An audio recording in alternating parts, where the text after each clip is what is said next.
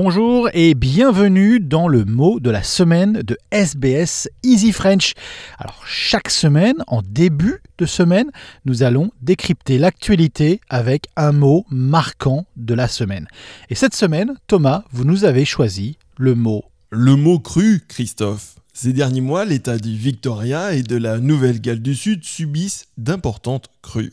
Il me semblait opportun de décrire et de remonter aux sources du mot cru. Du verbe latin crescere signifiant naître, grandir, mais aussi s'élever quand on parle d'une plante, le mot cru n'est autre que le participe passé de croître. Il en dérive toute une famille de mots tels que croissance, recrue et même le substantif de croissant, pour désigner d'abord la lune en phase de croissance.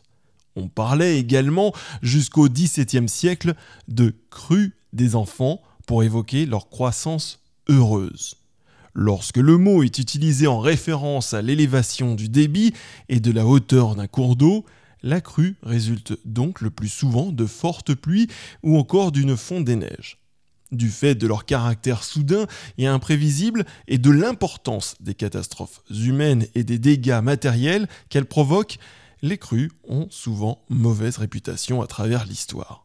Saviez-vous cependant que la crue d'un fleuve, le Nil, était bienfaitrice et attendue chaque année pour fertiliser les terres et permettre à la civilisation égyptienne antique de prospérer ?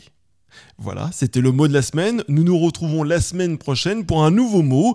En attendant, vous pouvez réécouter tous les mots de la semaine sur le site internet d'SBS, sur l'application radio d'SBS, également sur toutes les plateformes, et également tous les eFrench sur notre site internet.